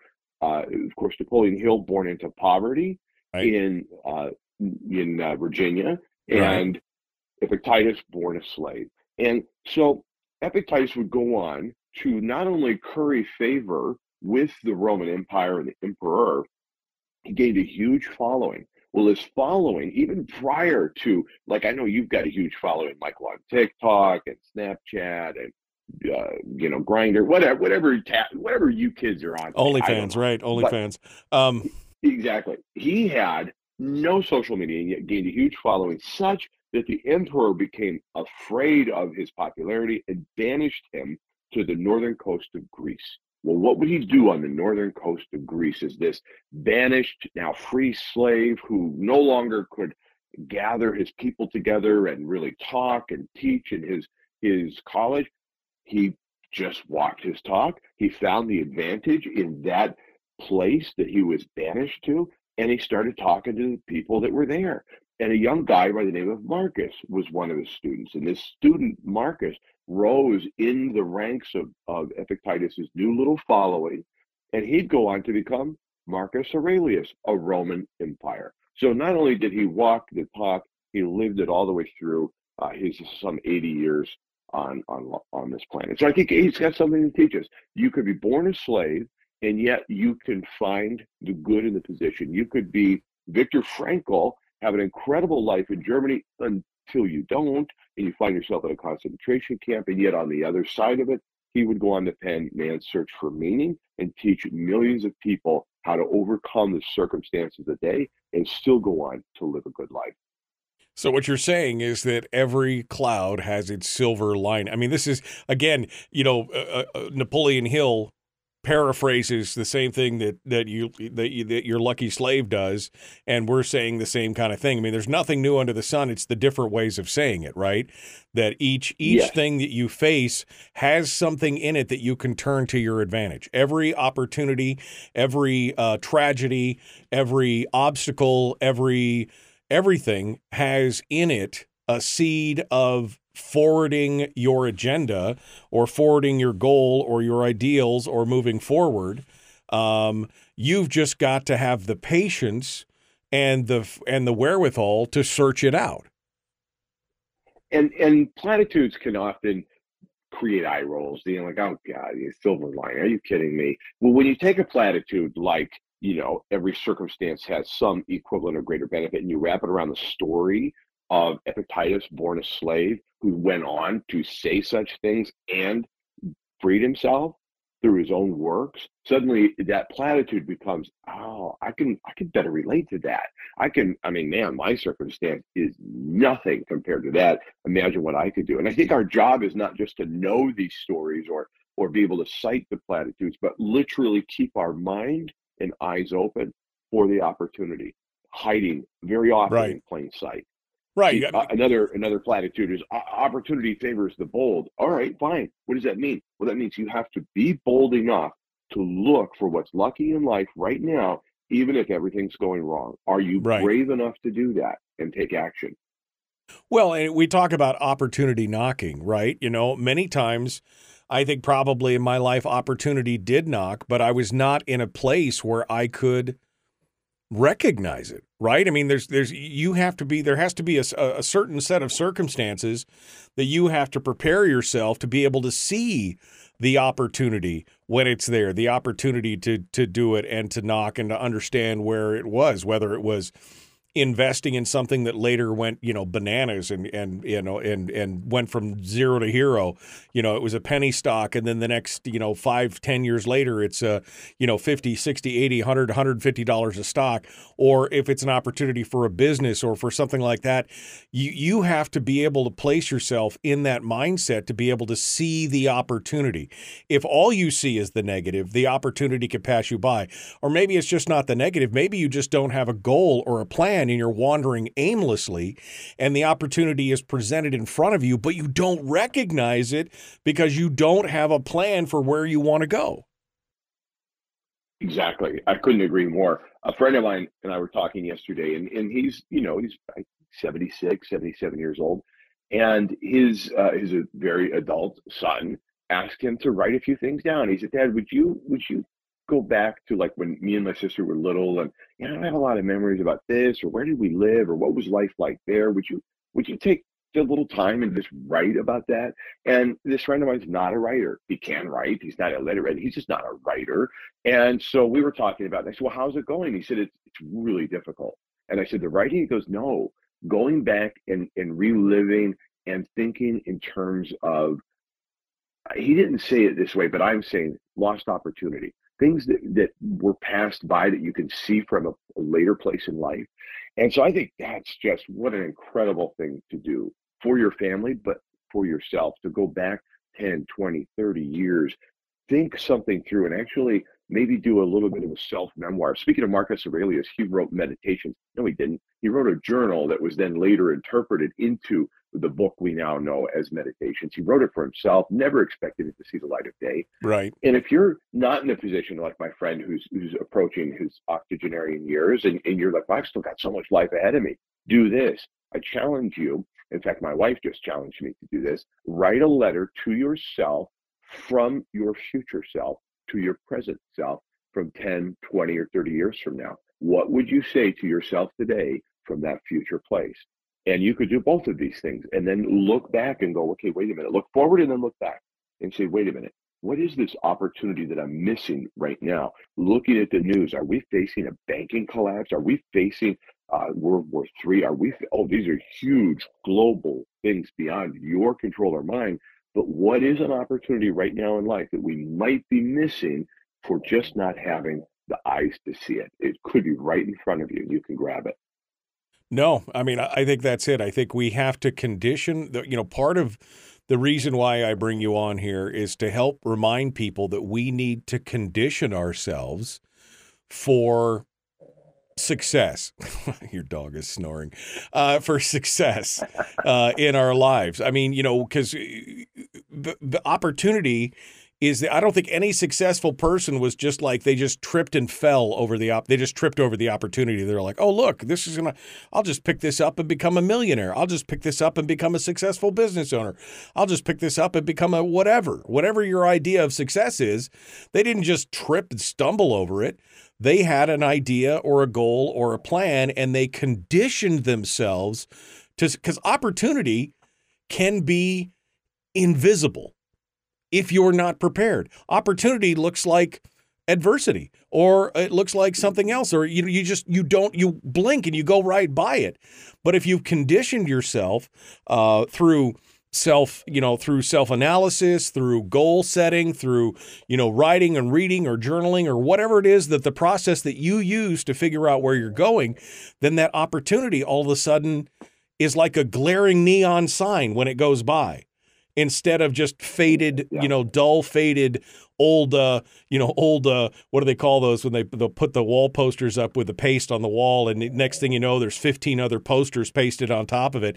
Instead of just kind of blending into the scenery, it's this glaring neon sign that says, "Hello, idiot, here's the opportunity," kind of thing. At least that's what mine says. Mine says that. "Hello, idiot, this is your thing." You bring me on, you say, to remind you of this. You also bring me on due to the contract, and I will release the photographs if ever there's a Tuesday that I'm not here. So, yes. I mean, I think we understand each other. I think mutual destruction. Exactly. It's mutually assured destruction, yeah. But, I mean, that's it, right? I mean, if the opportunities lie around us, but we have to condition ourselves to see them. They're everywhere. You talked about those 3D stereographic images with the fractals, right, where you relax your eyes and look at it. That's the thing. Most people look around and all they see is the little sparkly prismatic triangles or wedges or whatever. Then all of a sudden, one guy goes, "Look, there's a ship with a camel on it." And you're like, "What are you talking about?" Right? Exactly. You're crazy. What are you smoking? Yeah, exactly. And it's because all of a sudden, they were conditioned to see the opportunity because they conditioned themselves. They worked on it. They're looking for it. That's where we have to be in life. We have to be on that edge of always looking for the next potential opportunity to better ourselves, instead of just being kind of beat down and getting along, being stuck in that trench from, work to home to work to home to work to tavern to home to work. You've cut this trench. You have to be able to peek out over the edge of the trench. You have time for a quick Donald Trump story to emphasize that point? Absolutely. He had, or still probably does, a very fine country club in California on the coast, a golf club, a country club. The manager, whom he trusted and put a lot of trust in, said to him, we aren't able to do the size events that we really need to. We're losing money, an opportunity by not being able to cater to larger crowds because of the size of our dining room. I propose we add on. He said, write me a proposal. Let's see what you got. Okay, wrote the proposal, looked at it, said, okay, this is going to be like a $4 to $5 million expansion of the dining room just to accommodate these extra guests. Right. It's going to be a pretty regulatory process in California for construction, all of it. It was going to be very time consuming. He said, I'm going to fly out and meet you. So Donald gets into his then private plane. This is long before he was president, flies out to look at his property, and he analyzes it. And he says, wait a minute. Look at these chairs. These chairs are massive. How much did we pay for these chairs? And the guy told him, and he said, well, what can we get for them? If we sell these chairs and replace them with smaller chairs, they did the math. Suddenly, the number of people that the manager wanted to be able to have as guests was possible with smaller chairs. They sold the big oversized chairs, made a profit on top of what they paid for the new chairs, and suddenly, without doing any renovation to the construction whatsoever, they were able to accommodate the larger size parties that this manager wanted. So he not only saved millions of dollars, he made a profit in the turn of events because he could see it differently. He wasn't as close to it as the manager was. All the manager could see was a different kind of solution. So what in your life are you not seeing? And this is where life coaching, this is where getting third-party perspective can make a big difference. I'm fortunate. I'm married to a life coach. And if you're not, find one. Find somebody that can help you if you're not, put life into a different perspective. If you're not, find one that you can marry because that makes it easier. It's cheaper. It's cheaper in the long run. Chris Story, the man from Homer, thanks for coming on board, folks. We got to go. We'll be back with more in just a moment. The Michael Duke Show. Common sense, liberty-based, free thinking radio. We return to more right after this.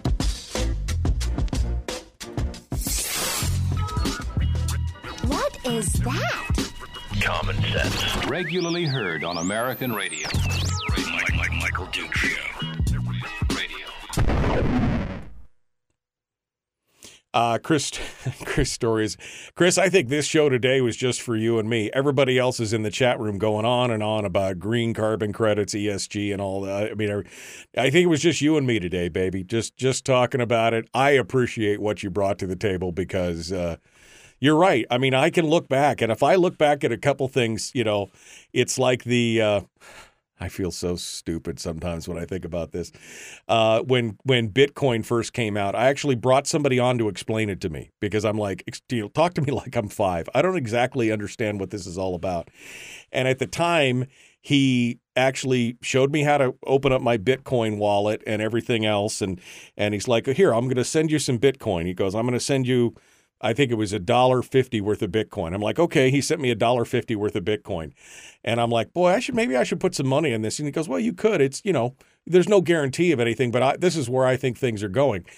Fast forward 9 years later, that $1.50 of Bitcoin that he gave me was worth $240 in Bitcoin. And I'm like, man, if I had only dropped $100 or a couple $100 or $1,000 in that, I could, but I just didn't see the opportunity. I wasn't prepared at that time. I wasn't in that mindset, but you could look back at things like that in the hindsight and go, oof, I had an opportunity and I just walked right on by it. It wasn't like I denied it. It was like I didn't even see it when that's coming on. It's interesting to see.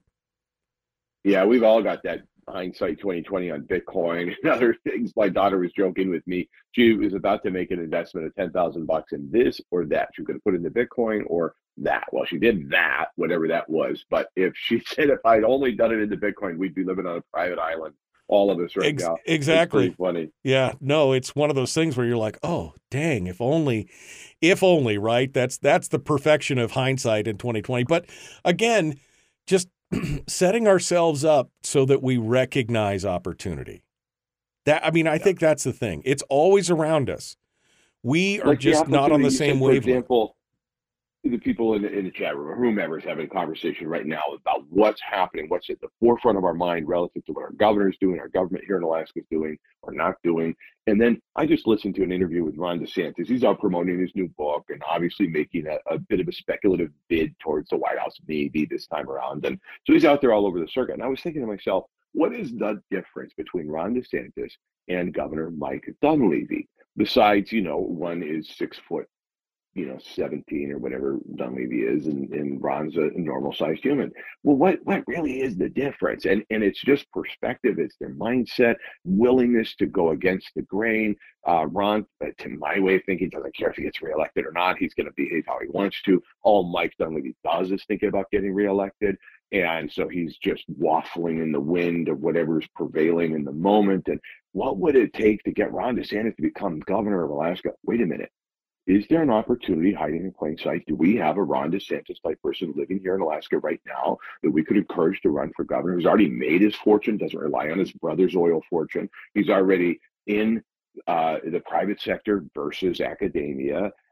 There's somebody here. What's that opportunity? Yeah, we could sit here and argue back and forth, or we could say, wait a minute, who do we know?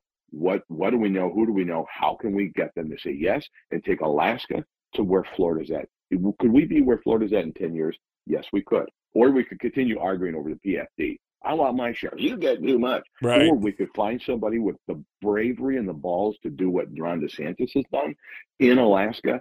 That's something we could all put. Is that an opportunity hiding in plain sight? Who is that person? And can we convince them to say yes and put Alaska on the map towards being Florida in 10 years versus the nanny state and the continuing arguing over getting our federal potion? I want more federal money. Do we really need a $265 million harbor in Alaska, in Homer, Alaska right now? That's what's on the table. Guess where we're going to get it? Not from us. It's going to be from the federal government. Uncle Sugar, state, yeah. Which, by the way, they're both broke. Right. They don't have any money. So what's that opportunity hiding in plain sight right now? Who is that person? Who is our Ron DeSantis? Let's find him or her and get them to Juneau. Yeah, more opportunity. So, I mean, the lesson there is the opportunity is not necessarily just personal opportunity. It could be an opportunity to save the state or whatever. Yeah, no, I mean, I agree. I agree. I think that it could be just one person, one conversation had later today. Get the right person thinking this direction. Say goodbye to the political class. Say goodbye to Dan Sullivan, who only thinks about, he's a good guy, but he wants to be reelected worse than anything in the world. Every senator wants to be president. They have these grandiose dreams of it. He ain't never going to be president. Right. And all he can do now is hold on to that seat for the next 40 years.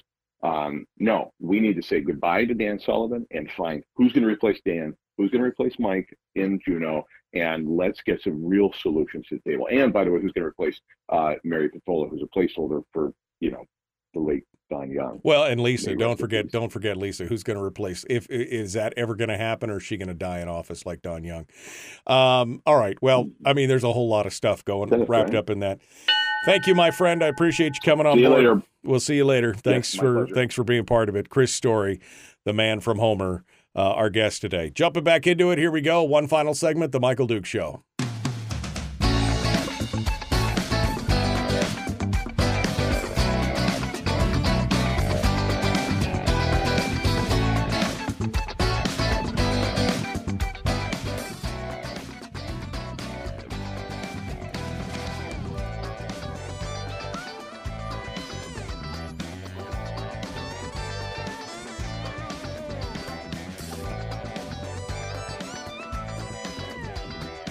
Okay, welcome back. One final segment of the show this morning. Whatever you guys want to chat about, I'll throw the phone lines open for this one final segment. I was just commenting on the chat room because it was very apparent nobody, hardly anybody in the chat room was listening to what Chris had to say because, boy, man, there's been a big fight over carbon credits, ESG, greenery, blah, blah, blah, blah, blah, all going on in the chat room right now, which, all right. Anyway, whatever you want to talk about, let's chat about whatever. 907-433-3150. 907-433-3150. Special thanks to Satellite West for sponsoring the program today. You can find out more about them at satellitewest.com. From Menchumina to Metlakatla to Minto. From Kaktovik to Kobuk to Kotzebue. Give me another letter. From Valdez to, I screwed myself because I don't know another V city in Alaska. Venati. Valdez to Venati. There you go. There you go. I did it. Satellite West, wherever you are in the state of Alaska, Satellite West has got you covered for connectivity, be it satellite phones and staying on the phone, or being able to send emails, or being able to send text messages with your bivvy stick, or whatever it is. They've got you covered. SatelliteWest.com. Go check them out. Phone lines are open. You want to sound off? Now's the time to do it. I want to go back to what Brad was talking about again, this disconnect. This disconnect between revenue and spending. Here's what we have in this state. We have a huge problem. We have a huge, huge problem where our politicians, let me just say that again. We have a huge problem where our politicians are completely disconnected between the spending and the revenue in this state. We are continuing to spend more money than we've ever taken in. We're continuing to deplete whatever savings we had left. We're taking the permanent fund. The permanent fund is going to be gone by 2028 based on the current rate of spending. And then they will look at us, and as I said earlier, they will say, well, Alaska doesn't pay any taxes, and so now you need to pay your fair share. Jack, we've been paying taxes since 2016. All of our taxes have been taken out even prior to that with the oil revenues where the state got it all, and we got just the breadcrumbs on the other side. Until there is a connection between what the revenues are in this state and connects that to the spending, nothing is ever going to change. They're going to do-good us right into the ground. We cannot, there is no disconnect. In reality, there is no disconnect between the public and the private economy.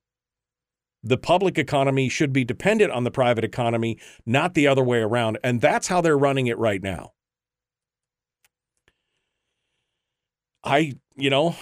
That's the bottom line. They have just, continued to look at us, through the glazed eye and said, don't worry, we'll take care of it. It'll be fine. We've got all these programs, all these things that need to be done. We've created this huge dependency state, which is only going to get worse. We've got 1/3 of the state right now on some form of government subsidy. That's just on the welfare side of the equation, not the corporate welfare, just the regular old, what you would think social safety net side. 276,000 people on Medicaid and Section 8 housing and all food stamps and all these other things, but upwards of 270,000+ people on that already. Not to mention the corporate side welfare, where you've got these big companies who are just bannering for telecom contracts and construction contracts and everything else, and they built their whole business around the idea that government spend is the only thing that keeps them going. So between the one side, what the conservatives would consider to be welfare on the one side, 270,000 people plus, and on the other side, where the liberal progressive people would consider to be corporate welfare, in the corporatocracy, where they are dependent on government and manipulating and utilizing government to fill their own coffers. Meanwhile, the libertarians in the middle are going, this is insane. We got all these people who've been dependent on it. Another 10 years, it'll be so big that there will be no way. You think it's tough right now to cut government? You think there's no political will now? Wait till you put more people on the dole or the roll, one side or the other. Wait till you put more companies or more people on the government teat, and then wait to see what happens when they say, "Well, we got it. We can't do it. We got no more." Oh, well, you can't do that. People are depending on it. People will die. They'll lose their homes. It'll be doom and gloom and dogs and cats living together, mass hysteria, everything else. In another 5 years, there you go. That's what's going to happen. When they've all discovered, as Bastiat talked about, that they can vote themselves largesse from the government trough, it's too late. Because then, well, we can't. If we cut government, man, people would lose their jobs. People would lose their jobs. Oh, and that would and the government withdrawing money, that would damage the economy. No, take that money and put it back into the private economy where it turns into more money. Instead of putting it in the public economy where it just squeezes it down and reduces it. You give government $100, you get what? $1, $2, $3, maybe $10 out the other side? You put $100 in the private economy and you get $500, $600, $700. That's not me talking. That's economics. That's how it works. Government does not create wealth. The private economy creates wealth, entrepreneurship, the free market.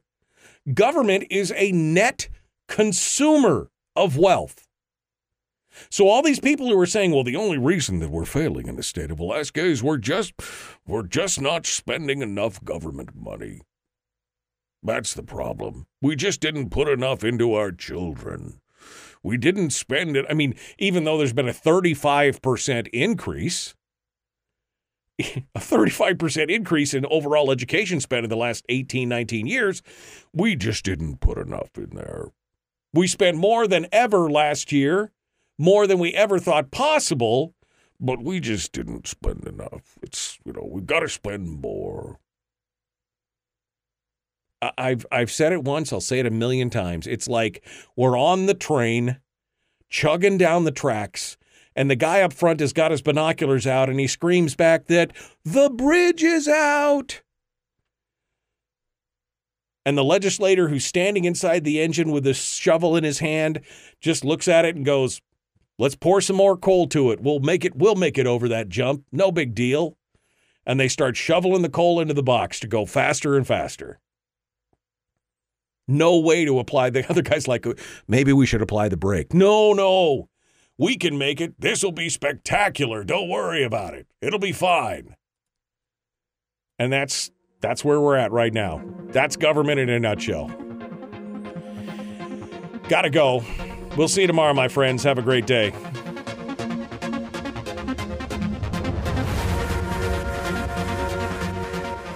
I mean, that's exactly where we're at, right? Exactly where we're at. All right, my friends. Well, we got to go. Thanks for coming in. Tomorrow, Mike Shower will be joining us. And we'll be talking with him about everything that's going on down in Juneau. Until then, be kind, love one another, live well. The Michael Duke Show. Common sense, liberty-based, free-thinking radio. See you then.